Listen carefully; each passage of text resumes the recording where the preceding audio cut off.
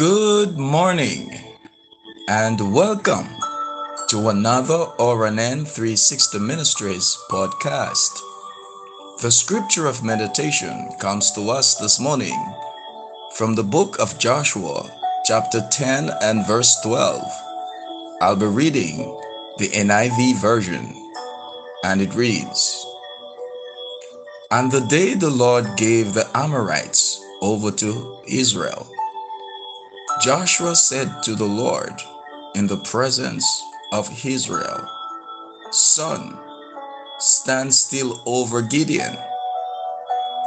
One day when Joshua and the Israelite army were fighting a battle late in the day, he knew he wasn't going to be able to finish the enemy off unless he had more daylight. He could have thought, too bad, they'll escape in the night. No, beloved, he knew he was heavy with God's favor. So he prayed a bold prayer.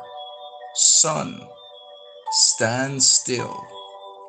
Friends, the scripture says the sun stopped and didn't go down until Joshua completely defeated the enemy.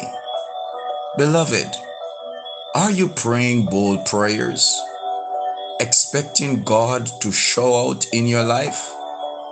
Would you dare to do as Joshua did and ask God to do something out of the ordinary to bring those dreams to pass?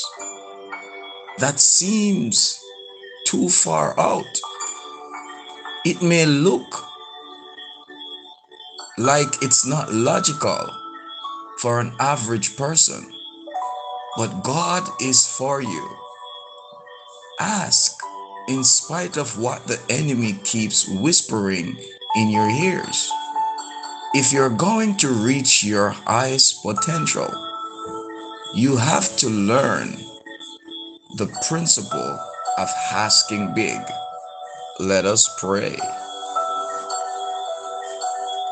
Father, thank you that when the odds are against me, you are for me.